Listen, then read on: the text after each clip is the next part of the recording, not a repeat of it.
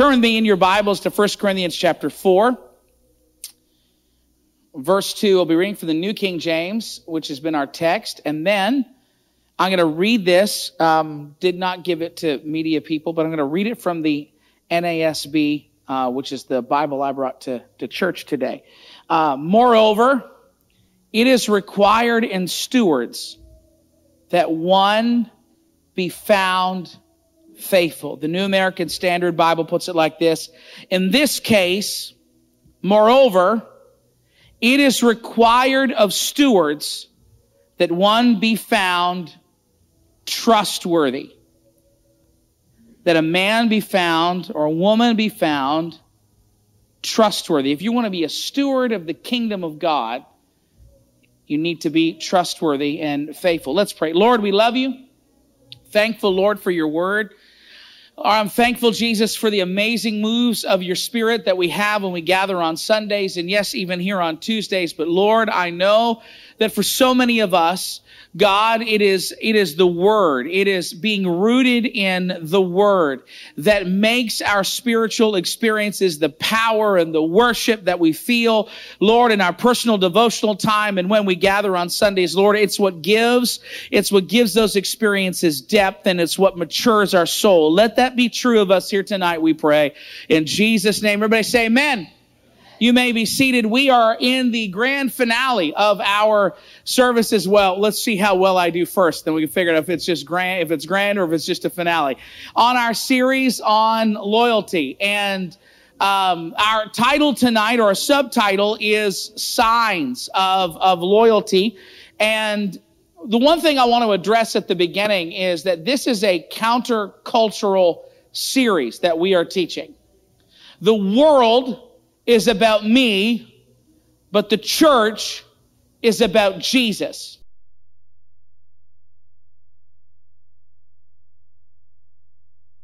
Postmodern, secular, dare I say even pagan, 21st century Canada, and I'll not geek out on this too much because we got a lot of content we got to go through in 38 minutes and 41 seconds.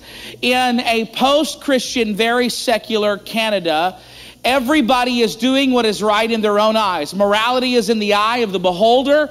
Righteousness is in the eye of the beholder. We are an anti-authority, anti-submission culture. Now, humanity has been that since the fall, but it seems ever since this 21st century has kind of come about, that what we have been teaching here has become even more countercultural. But the world is of itself and of the devil and of the spirit of the age, but not so of the church. The church is called to be different. In fact, that's what church means in Greek. It's ekklesia, the called out ones. And as a result, the kingdom of Jesus Christ is going to function differently than any other institution on the planet. Our culture says, what's in it for me? The idea of serving selflessly and being loyal, and that through selflessness and faithfulness and loyalty that our own needs are met. That's not a worldly doctrine, but that is a doctrine that we find in the kingdom of God. And the premise of this series is that God's calling us to faithfulness, trustworthiness, and loyalty. And so the reason why, Pastor mentioned this last week, so I want to review what our pastor taught, that where there is commitment, covenants, and leadership, loyalty will be tested. In your life, wherever there is a commitment, covenant, or leadership, loyalty will be tested. Things like marriage vows, family ties, pastoral authority and leadership, even member to member, disciple to disciple relationships, they're going to be tested, they're going to be stretched, and we're going to have to make a choice to love one another. We're going to have to make a choice to submit to godly authority, and we're going to have to make a choice to honor the marital vows and family vows that we have made. And so Pastor's Bible study last week was incredible. Please go watch it again. But tonight our goal is to push this concept further. And we want to look at signs of loyal people. Now, this is going to apply to your relationships. as well as directly in the church for a lot of these principles. But for some, they're going to apply exclusively to the life of the local church. Now, this is a big list. And but the goal of this list is for you to look internally, not for you to, side-eye anybody that you're sitting next to or is across the pew or anything. The goal of this list is for self-reflection, to first identify loyalty traits in yourself, and then to identify afterwards loyal people that are in your life and, yes, even in your church family. And so these are signs of loyal people. These are the characteristics that are present within somebody that embodies this idea that they are a steward who is found trustworthy, found faithful, found loyal. Number one, people who are present in times of pressure or crisis. Life is full of ups and downs. Amen? Life's crazy. It's just, you think it's just all smooth sailing, but it's not. Life is full of ups and downs.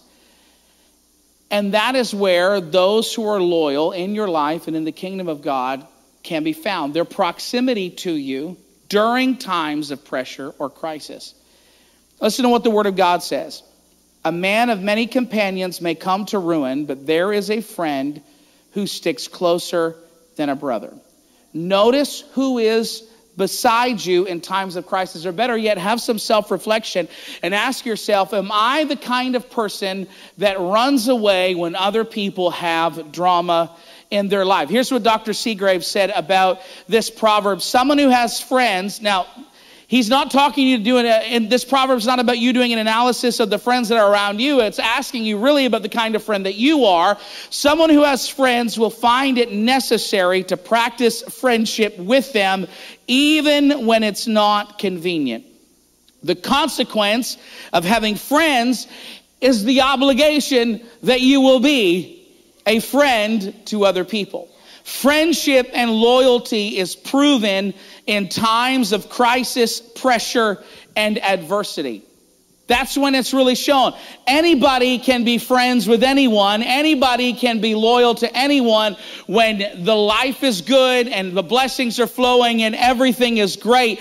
But when everything is being turned upside down in your life, that is where you know who your real friends are. And that's when you notice things are being turned upside down in other people's lives, that's where, you get to say, okay, I have a choice to be an authentic and loyal person in this time of adversity. Proverbs 17 verse 17 says, a friend loves at all times and a brother is born for adversity. A true friend is consistent in love, not fair weather, not easy come, easy go, not available only when it's to their advantage.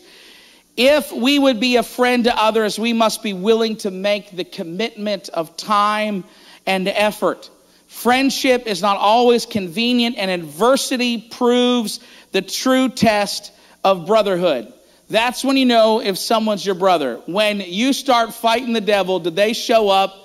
Do they pull up next to you in the middle of your adversity to stand there and fight along and support along with you? What's the application when it comes to loyalty here from these two proverbs tonight? In your circle of family and your friends, be someone who can be counted on. Be loyal. In the church, here's how it applies to the broader context of our Bible study over the past several weeks that we've been going through. Churches go through crises. Churches experience pressure. They do. I've been here since I've been 15 years old. I have seen this church go through some ups and some downs. Things happen. There are problems. People fail. There are external pressures. There are internal pressures. There are financial pressures. People that are leaders fall into sin. Church members that are prominent make massive mistakes in your life. There are ebbs and flows, like in a family. There are ebbs and flows. Not every year you've had in your life since you've been an adult, you've knocked it out of the park. Sometimes you've struck out.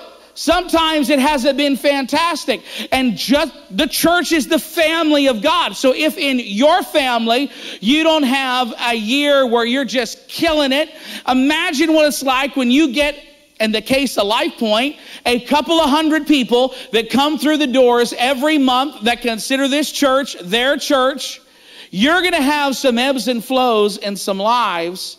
And who stands and who stays when the going gets tough is proof of loyalty. When others depart for something shinier, and I'm going to use a word from the church growth world, or more attractional, shows you who is loyal. There always will be another church with a better program than Life Point. There always will be another church with a better this than Life Point. There will be churches with better communicators and better preachers than there are at Life Point. I'd like to think that we do okay when it comes to what we offer in ministry, but here's the thing. It's sometimes I'm going to deliver sermons that are going to be a bomb, and there's going to be a stretch of times where I'm going to deliver some messages that are going to be a bomb. And if you are the kind of person that treats church like it's consumer driven and oriented, where I'm coming to church with my shopping cart and I'm going to fill it up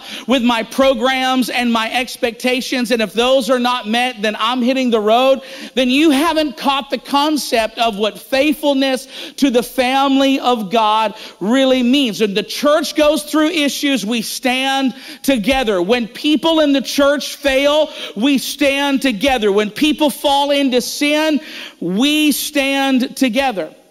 Mark those that are among us, the scripture says, who are absent when the church is going through difficult times, because pressure and pain reveals character. Pressure and pain reveals character. Proverbs 25:19, confidence in an unfaithful man in time of trouble is like a bad tooth or a foot out of joint. That's funny. Now, there are limits. Pastor talked about how pastors need to be open, how leaders need to be open. We have said as pastors, if you want to know how much we make, you want to know there's only 3 employees that are paid a salary. If you want to know at the end of service how much I make, you come up. If you're part of this church, you come up, you ask, I tell you. You want to ask questions about how money is handled. We have business meetings, but also you've got access to your pastor. We have to be faithful. Now, there are limits to loyalty. If there are egregious things like abuse of power, abuse of people, theft of money, theft of property, all these things were addressed and Pastor talked about last week. Obviously, when there's egregious immoral sin that is unrepentant at the top, at the leadership level, or unethical dealings with people, you have no obligation to hang out here. If pastor or any other, if we fall into moral sin and I'm not removed from leadership, I'm not brought to repentance, that's your sign. This is not the place for you, and this is not the place for your family, because we don't sweep sin under the rug, because we are a church that believes in righteousness and holiness and accountability. But if all of those things are not happening, if the egregious things are not happening, then faithfulness is important. Connected to this idea are people who remain faithful not only when you are going under difficult times, but people who are faithful when they are under pressure. Pressure reveals who someone is. Not only do loyal people stick with you when you're going through a hard time, but loyal people stick with you and stick with Jesus when they are going through a hard time. People who are loyal have a predetermined set of values and doctrines and practices that they have said, I'm not giving up no matter what. This is not going away no matter what. And they have the ability to remain faithful even when their emotions tell them otherwise. I'm going to keep going. Principle number 2. People who are loyal this is another marker, they tend to have moral character and love holiness. What do I mean by moral character? I mean that they are sexually moral, financially ethical, and they love holiness. People demonstrate their potential for loyalty in the life of the church and in the life of your family by how they manage and protect their most sacred relationships. People who are able to remain loyal to their spouses are able to remain, they have the ability, the potential to remain loyal to you and to the kingdom of God. If someone has a persistent problem with sexual morality in their life post-conversion, that's something that if it is persistent in their life, something that we need to take note. A person who continually lives in sin is often in rebellion against God. And that attitude of rebellion if they're going to rebel against God and they're going to rebel against their most sacred relationships, then everything is kind of on the table. Until they repent, until they change, until they're held accountable, until they're restored, this attitude of rebellion and disloyalty can cause a person to turn on all kinds of other relationships at a moment's notice. And I don't know what I was feeling when I say this, because we don't have an issue with this at our church, but I want you to take note of it if you see it here or other places. Church leaders, people in influence, pastoral leaders, if they are men and you see them acting inappropriately with women, they're handsy, so to speak. They're flirtatious with members of the opposite sex. That is a red flag to me, and it should be a red flag to you. Financially ethical, when we talk about having character, I'm talking about paying your taxes. Now, excluding all legal expense claims, of course, I'm not saying you got to not claim your expenses because you want to give the federal government more of your money. I'm not about that life. I don't think you have to be about that life either. If you have legal and legitimate expenses to claim against your income, like your contribution statement that you get every year from our church, you can put that against your income tax. Go ahead and do that. But financially ethical, accurately reporting your income, charging fair prices, not theft, not stealing from your company, either time or materials. That is a sign of character. Loyal people are the worst people to try and gossip to because they don't let the story continue. Disloyal people have poor character and are habitual receiver of complaints. That is a sign of poor character. Feedback, usually it comes to leaders like this. Lots of people are saying, many members have come to me, and this is, Pastor, what they're saying. My response is, when I get that, lots of people are talking, I go, oh, who? Give me their names. Let me know so I can go to them directly. That's not a gotcha moment, not to argue, not to rebuke, but to seek to understand. And if a loyal person is genuinely reporting some disappointment or some things that they hear in the body and go, Pastor, I think you need to hear that, they will have no problem disclosing and being open about conversations so that pastors and leaders can best serve the congregation that God has called them to lead. But if it's always anonymous, it can be people angling for their personal preference, who often hide behind the line that lots of people have come to me saying, well, what's this have to do with holiness? It has everything to do with holiness, because holiness does not just apply to the clothes that you put on or the entertainment that sits before your eyes or how you adorn your life. It also has a whole lot to do with about how you ethically deal with people that are your brothers and your sisters in the kingdom of God. And loyal, what's the devil called? He is called the what? The accuser of the brethren. The accuser of the brethren. And so my admonition to this church here today is be careful of people that want to always be accusing their brothers and sisters of something. Be careful of people that are always looking to point out the flaws, to point out the errors, to point out the missteps and the misgivings. I'm not talking about allegations of crimes. All of you who are volunteers, you saw our Plan to Protect podcast that just came out. All the training you've got to assign to. I'm not talking about holding moral failures to account for which there has to be intervention. I'm talking about just accusing people of not being good enough, not being spiritual enough, attacking character, calling people out all of the time. Don't do that. Loyal, godly people live holy lives with their external relationships. And even if they see a flaw, they're not about to go gossip in the body and poison the body about someone who probably just needs love and support and care and an altar call to pray through. We lift one another up. Not that we are blind, not that we don't see the way life is, but we understand that the body is best served when we support one another.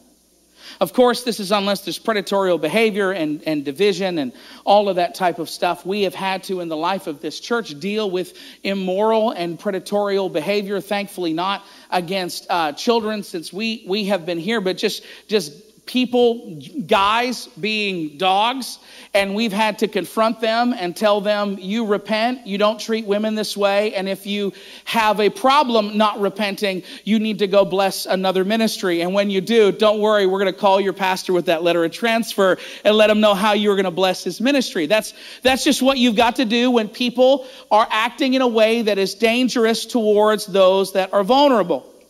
But unless that is happening, we support and we love one another, and we practice sexual morality, financial ethics, and holiness of lifestyle.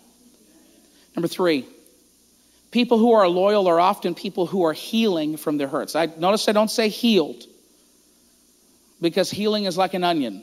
Forgiveness is an onion. If you've ever had to deal with stuff before, you know. I'm in my own life. I have been wounded. I have been offended. I have been hurt, and you think you're over it, and then you're not again. But the goal is direction. The goal is that the sharpness is decreasing over time. It doesn't that the wound becomes something that is in the process of being healed and restored. It's not getting infected. I remember I fell when I was a little kid, and I got my knee got cut, and like a good responsible kid that I was, it's gross. I poked and picked at the cut. Well, it got infected. You want to know what happened? It hurt more 3 weeks later than it did when I first got cut. That's how that infection worked. I had to let it heal in order for it to get better. It's the same thing with offense. When you're offended, if you don't allow the process to complete so that you are healed from the wound that you have in your heart and you have in your life, you can find yourself 10 years removed from a traumatic event, and you hurt more than when it happened. Right? And so people who are loyal are people who are healing. They're in the process of healing from their hurts. Loyal people are those who take responsibility for their pain and seek to heal, move past, and grow beyond their trauma. They understand that each relationship, each person and situation is unique, and that it is broken thinking to foist previous issues upon new places and new seasons of life. People who are healing don't deny their pain, they don't disregard their pain, but they refuse to universalize their painful experience. I got to move on quickly from this. Disloyal people are often very broken and unhealed. So it's not that there are Christians that are just psychopaths that just sit on the pew conspiring how to mess up a church and mess up people and break up friendships and sow division. Often behind someone that is sowing division or in a broken relationship, in a broken family, that is at the core of the instigation is a broken person themselves. It is somebody that has been hurt and somebody that has been wounded. And so here's what loyal people have learned to do. They have learned to say, the thing that happened to me stinks. It's awful, but I'm not going to paint everybody with the same brush. Wounded people say, I've been through things like this before. I know what's going to happen. This happened before at this job. This happened before in this last relationship. My last friend did this. My dad did this, so all men are like this. My mom was like this, so all women are like this. You know, I had a run-in with this person of this demographic, so everyone else from that demographic is now painted with the same brush. I had a friend, and I hope they, because I've had like 8 friends say this to me in the past 6 months. And so if you're watching, friends, yes, I am talking about you, but also no, I'm not. And so I had a friend of mine that was offended at something that had happened in the church, and they're on the phone, and I was like, they go, Adam, why are we like this? Why is the church like this? And I said, who's we? Well, this person over here. Well, say that person over there. See, when you're broken on the inside, and this is where your brokenness can lead to unfaithfulness and disloyalty, is when you don't deal with the pain that's in your heart, or when you universalize it, every place becomes a toxic and dangerous place. And never once do you stop and go, hey, that was that person and they did something bad over there. And that was an awful thing. And praise God, I'm not there anymore. Praise God, I'm not in that environment anymore. Praise God, I've moved on from that job or that friendship, that whatever anymore. But I can't bring that past experience into this new experience and expect it's all the same. Maybe it's not that every job you go to is toxic. Every relationship you go is toxic. Every friendship is toxic. Maybe you're just wounded and you need to be healed by the Lord Jesus Christ. I'm going to move on. If you don't work on your own healing, you will struggle with faithfulness and loyalty until you push that chip, that defensiveness off your shoulder. Because you're always looking for the next blow. You're always looking for the next hit. Always looking for the next body check. If you don't, you'll never be able to give of yourself selflessly, love people without conditions, submit to God's authority on your life, and be a healthy member of your church, which are all things that are conditions for faithfulness and good stewardship in your life. So people who are loyal are people that are willing to confront and be healed or in the process of healing from their pain. Moving along. People who are humble. People who are loyal often have humility. Therefore, as the elect of God, holy and beloved, put on tender mercies, kindness, humility, meekness, and long-suffering. Humility is not insecurity. Humility is not a lack of confidence. Humility is not understanding who you are in Christ Jesus. Some of the most humble people I know are very aware of their gifts. They're very confident, not in themselves, but in the power of the Holy Ghost that's inside them. They don't believe in the power of, positive thinking or self-esteem. They believe in God-esteem. God has esteemed me by the power of His Spirit, and I walk not in my own strength, but in the anointing that comes from Him. It's not walking around saying, oh, I'm just this horrible person. No, I'm a child of God. I am a king. I am a priest. I am called out of darkness into His marvelous light. God's got a purpose for my life. But humility on top of that confidence in the Lord says, you want to know what? I'm in the body for a reason. And I'm in the body because I don't have all the answers. I've got blind spots and I don't know everything. And humility will impact how you treat people and every relationship that you have in the church and in your family. Humility refuses to allow giftedness, talent, and maturity to lead you to believe that you're better than anybody else. Humility says, you want to know what? I may be here. There may be some people that I'm leading and mentoring. They're in a different place in their walk with God. That does not make me better than them. In fact, it should make us more thankful for the graciousness and the goodness of God.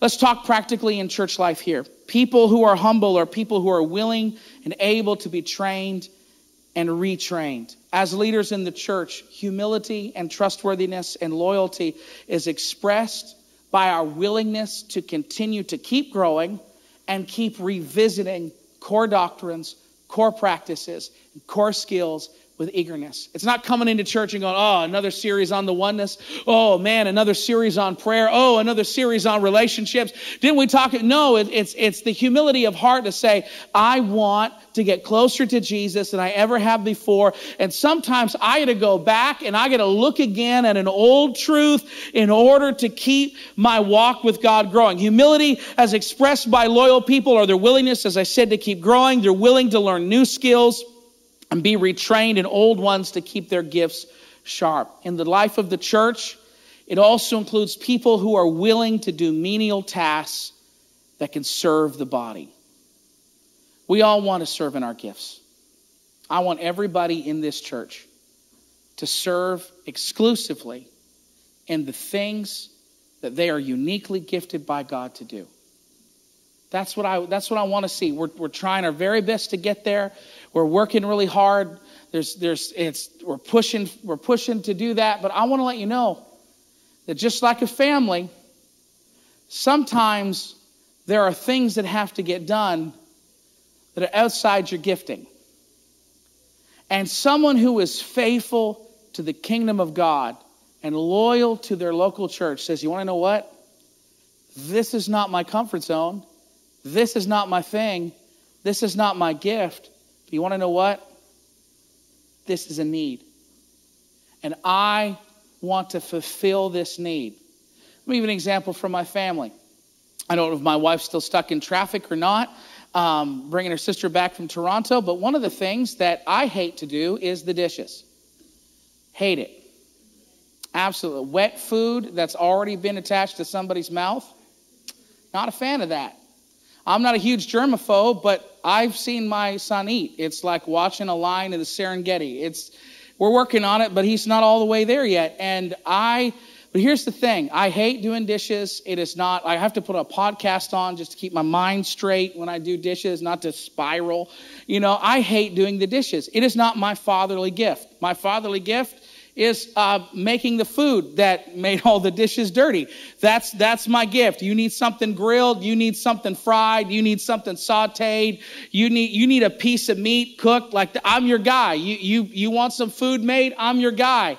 But we have a deal in our house that every other night, I put Judy to bed. And I get to read him his comic book Bible and pray with him and go through Bible verses and talk about his day. And then I get to, pile the stuffed animals on the bed, find him a sleep mask because he is insistent the room must be completely dark in order for him to have optimal sleep. We get to laugh, we get to have a great time. But then on the other nights, it's time to do the dishes. That's not my gift. But you want to know what? It serves my family. Because if we're going to be able to make breakfast for him in the morning, his 2 eggs and bacon, because he's a carnivore. And by the way, we need to pray against the rise in food prices, because my 9-year-old, Catherine, you have two men that you raised in your house. They eat a lot of food the older that they get. That's already happening to me. I know that if breakfast is going to happen, I got to roll up my sleeves, throw my ear pods in my ear, and I got to do those dishes. I got to scrub those pots. I got to scrub those pans. Same in the body of Christ. There are times when what we are doing is filling a need that is beyond what we enjoy to do. The people who love the kingdom of God will say for a season, I'm willing to do what's not comfortable.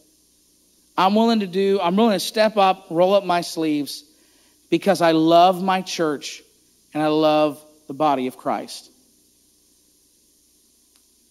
I am running out of daylight, but I want to hit these points before I close. That is this. Another sign of a loyal person, and this is for married people, it's not speaking to singles, are people with an overall healthy marriage. We talked about this a little bit at the beginning, but everyone has difficulties in marriage. No relationship is perfect. If you got into a fight on the way here and you thought I drove beside you and saw the fight, I'm not talking about you. I wrote this 2 days ago. Okay, everyone is going to have, there are too many people laughing here. The Spirit is reaching for you. Everyone is going to hit a rough spot. If you're married, you're going to have a couple of weeks where you're like, I'm not sure I like this person. I'm commanded by God to love you, but I don't have to like you. And right now, I don't really like you. I'm talking about the overall direction and health of your relationship. Your marriage, if you're married, reveals your potential for loyalty and disloyalty. Here's why, and I'm going to make this one point, and then I'm going to move on. Your character is revealed at home. You are who you are at home.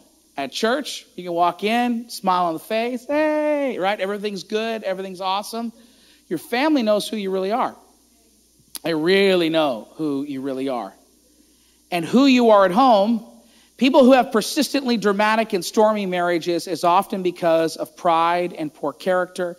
People that have quarrelsome and unhappy marriages, it's often because you got 1 or 2 people that don't know how to say they're sorry.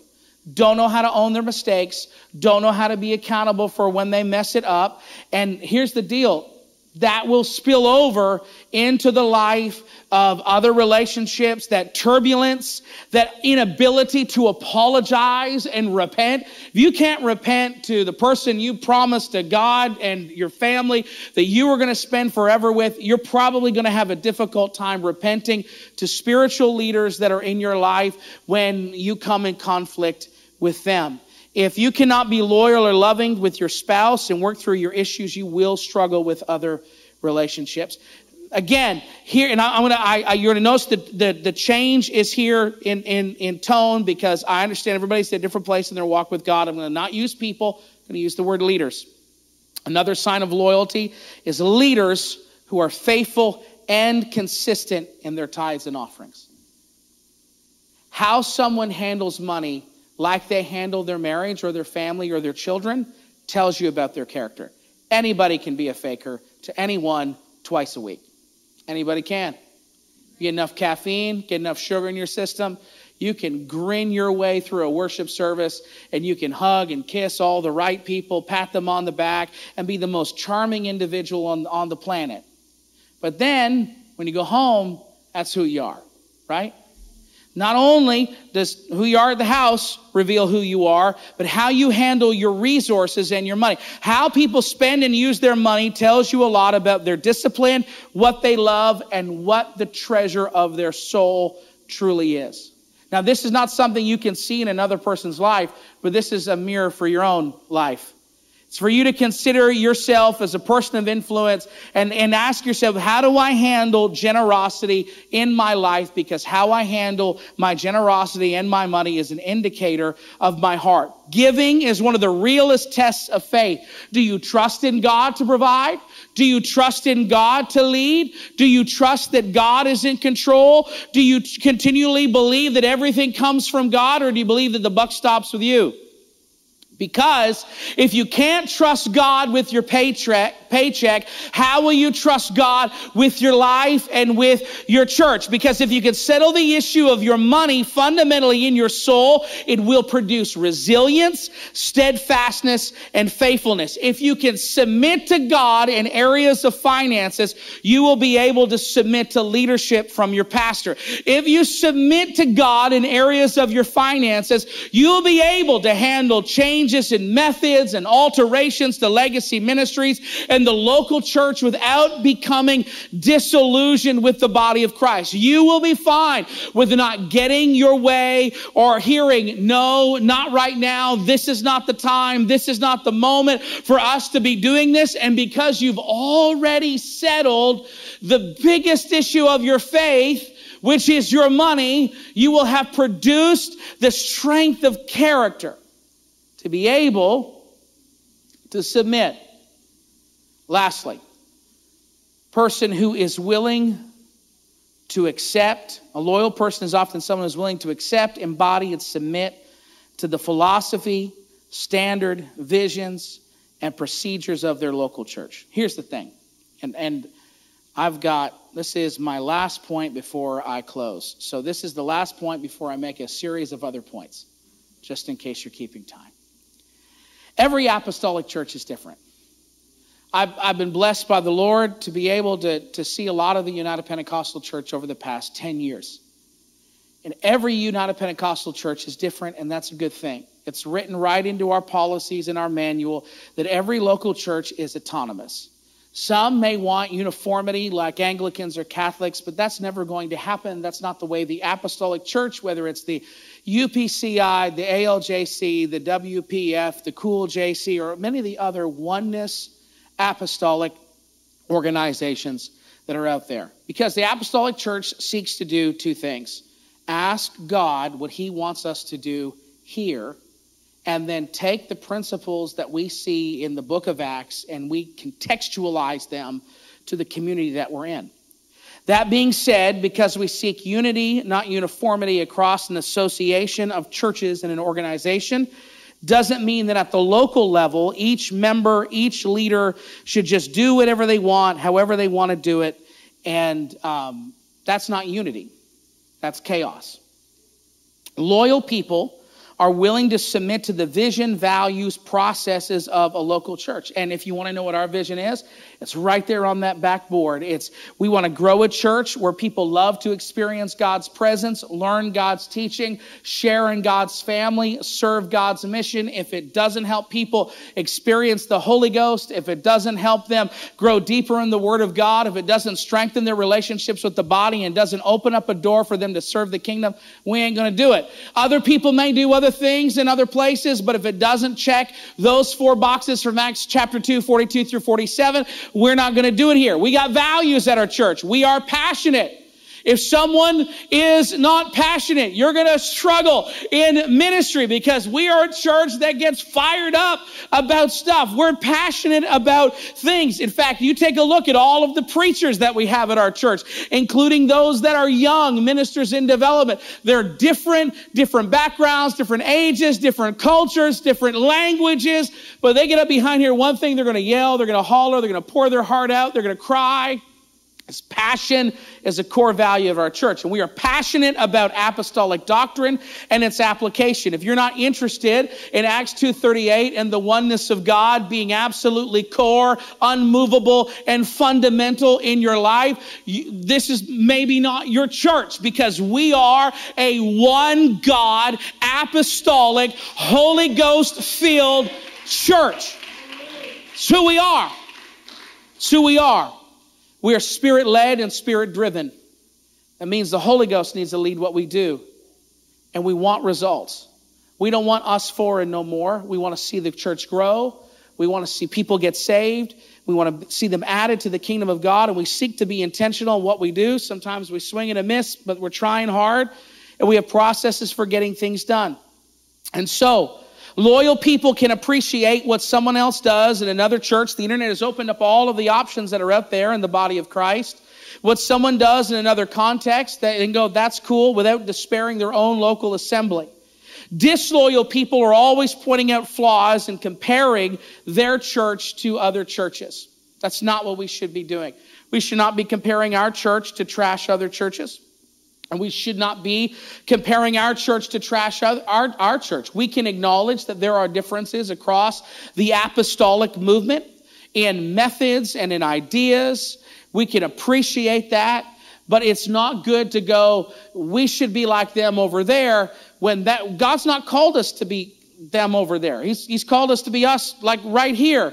It's unwise to judge what you know as an insider of a local church by what you see on the outside of another local church. It's like judging your marriage and your family by another couple's pictures on Instagram. You should never do that. Never, ever do that. You understand that God has called us to do a unique thing at Life Point Church. God's given a vision to our pastor that is in place because it serves the people who are here, and that God is going to bring us into the kingdom of God. And so we got to be in alignment with the vision, the values, and the processes of our church. Musicians, come. I'm going to bring this to a crash landing in 5 minutes. Why would we take 5 weeks and talk about this loyalty stuff? Why would we make the room feel uncomfortable by talking about submission? Not because you're uncomfortable with the idea, but because we live in a culture that is against these ideas. Why should we talk about things like submission? Why should we talk about things like being kind and speaking well of one another? Why should we talk about the things that I talked about today, about being loyal to the vision, the values, and the processes of a local church? Psalm 133, 1-3. Behold, how good and how pleasant it is for brethren to dwell together in unity. It is like the precious oil upon the head, running down the beard of Aaron, running down on the edges of his garments. It is like the dew of Hermon, descending upon the mountains of Zion. For there the Lord commanded the blessing, life forevermore. Here's why loyalty is important. Here's why we have this series. I'm going to exegete this passage quickly.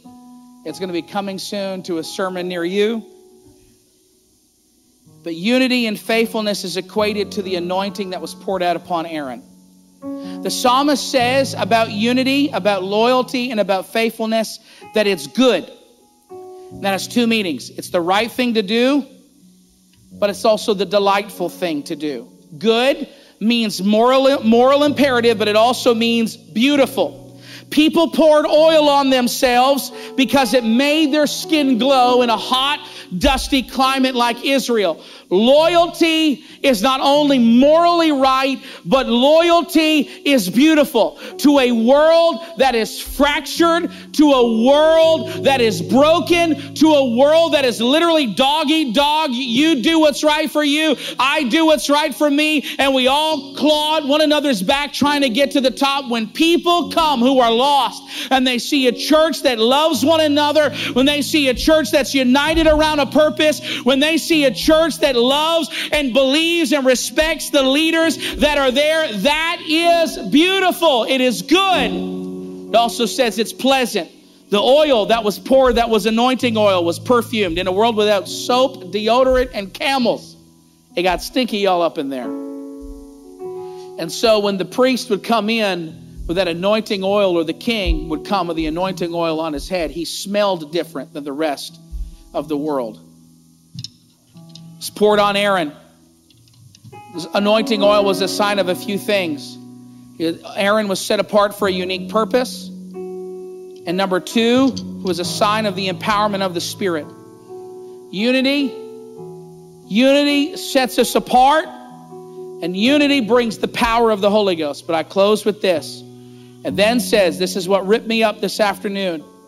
It says that unity is like the dew of Hermon. Dew may seem like a feeble image to all of us.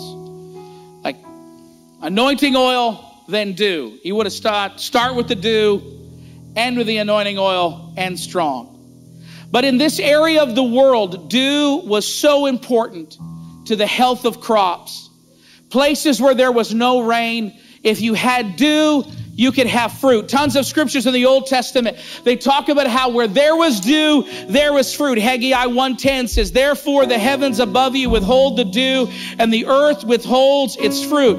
If there was no dew, there was no fruit. In other words, dew was essential for the harvest. If you wanted to have a harvest, you needed to have dew on the ground. I want to tell people the reason why Pastor had us preach and teach throughout this series over the past 5 weeks is unity is essential for the harvest. Loyalty and faithfulness is essential for revival. It doesn't matter how good I can preach, how good we can sing, how much we can program. It is essential that if we are going to have a harvest, we've got to have faithfulness in the house of God. We've got to have people that are going to be loyal to the kingdom, people that are going to be loyal to the man of God, people that are going to love one another, people that are going to cherish one another. Why are we teaching this? Because there's a harvest that's coming.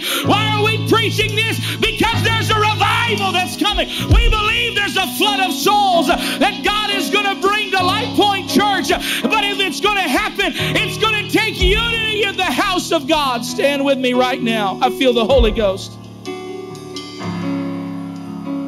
It didn't just say unity was dew and then we're going to pray. It said it was like the dew of Hermon. Hermon was a snow-capped mountain. And what they called dew was melting snow caps that ran down the side of the mountain, that fed rivers, that fed farmland, that was able to feed crops.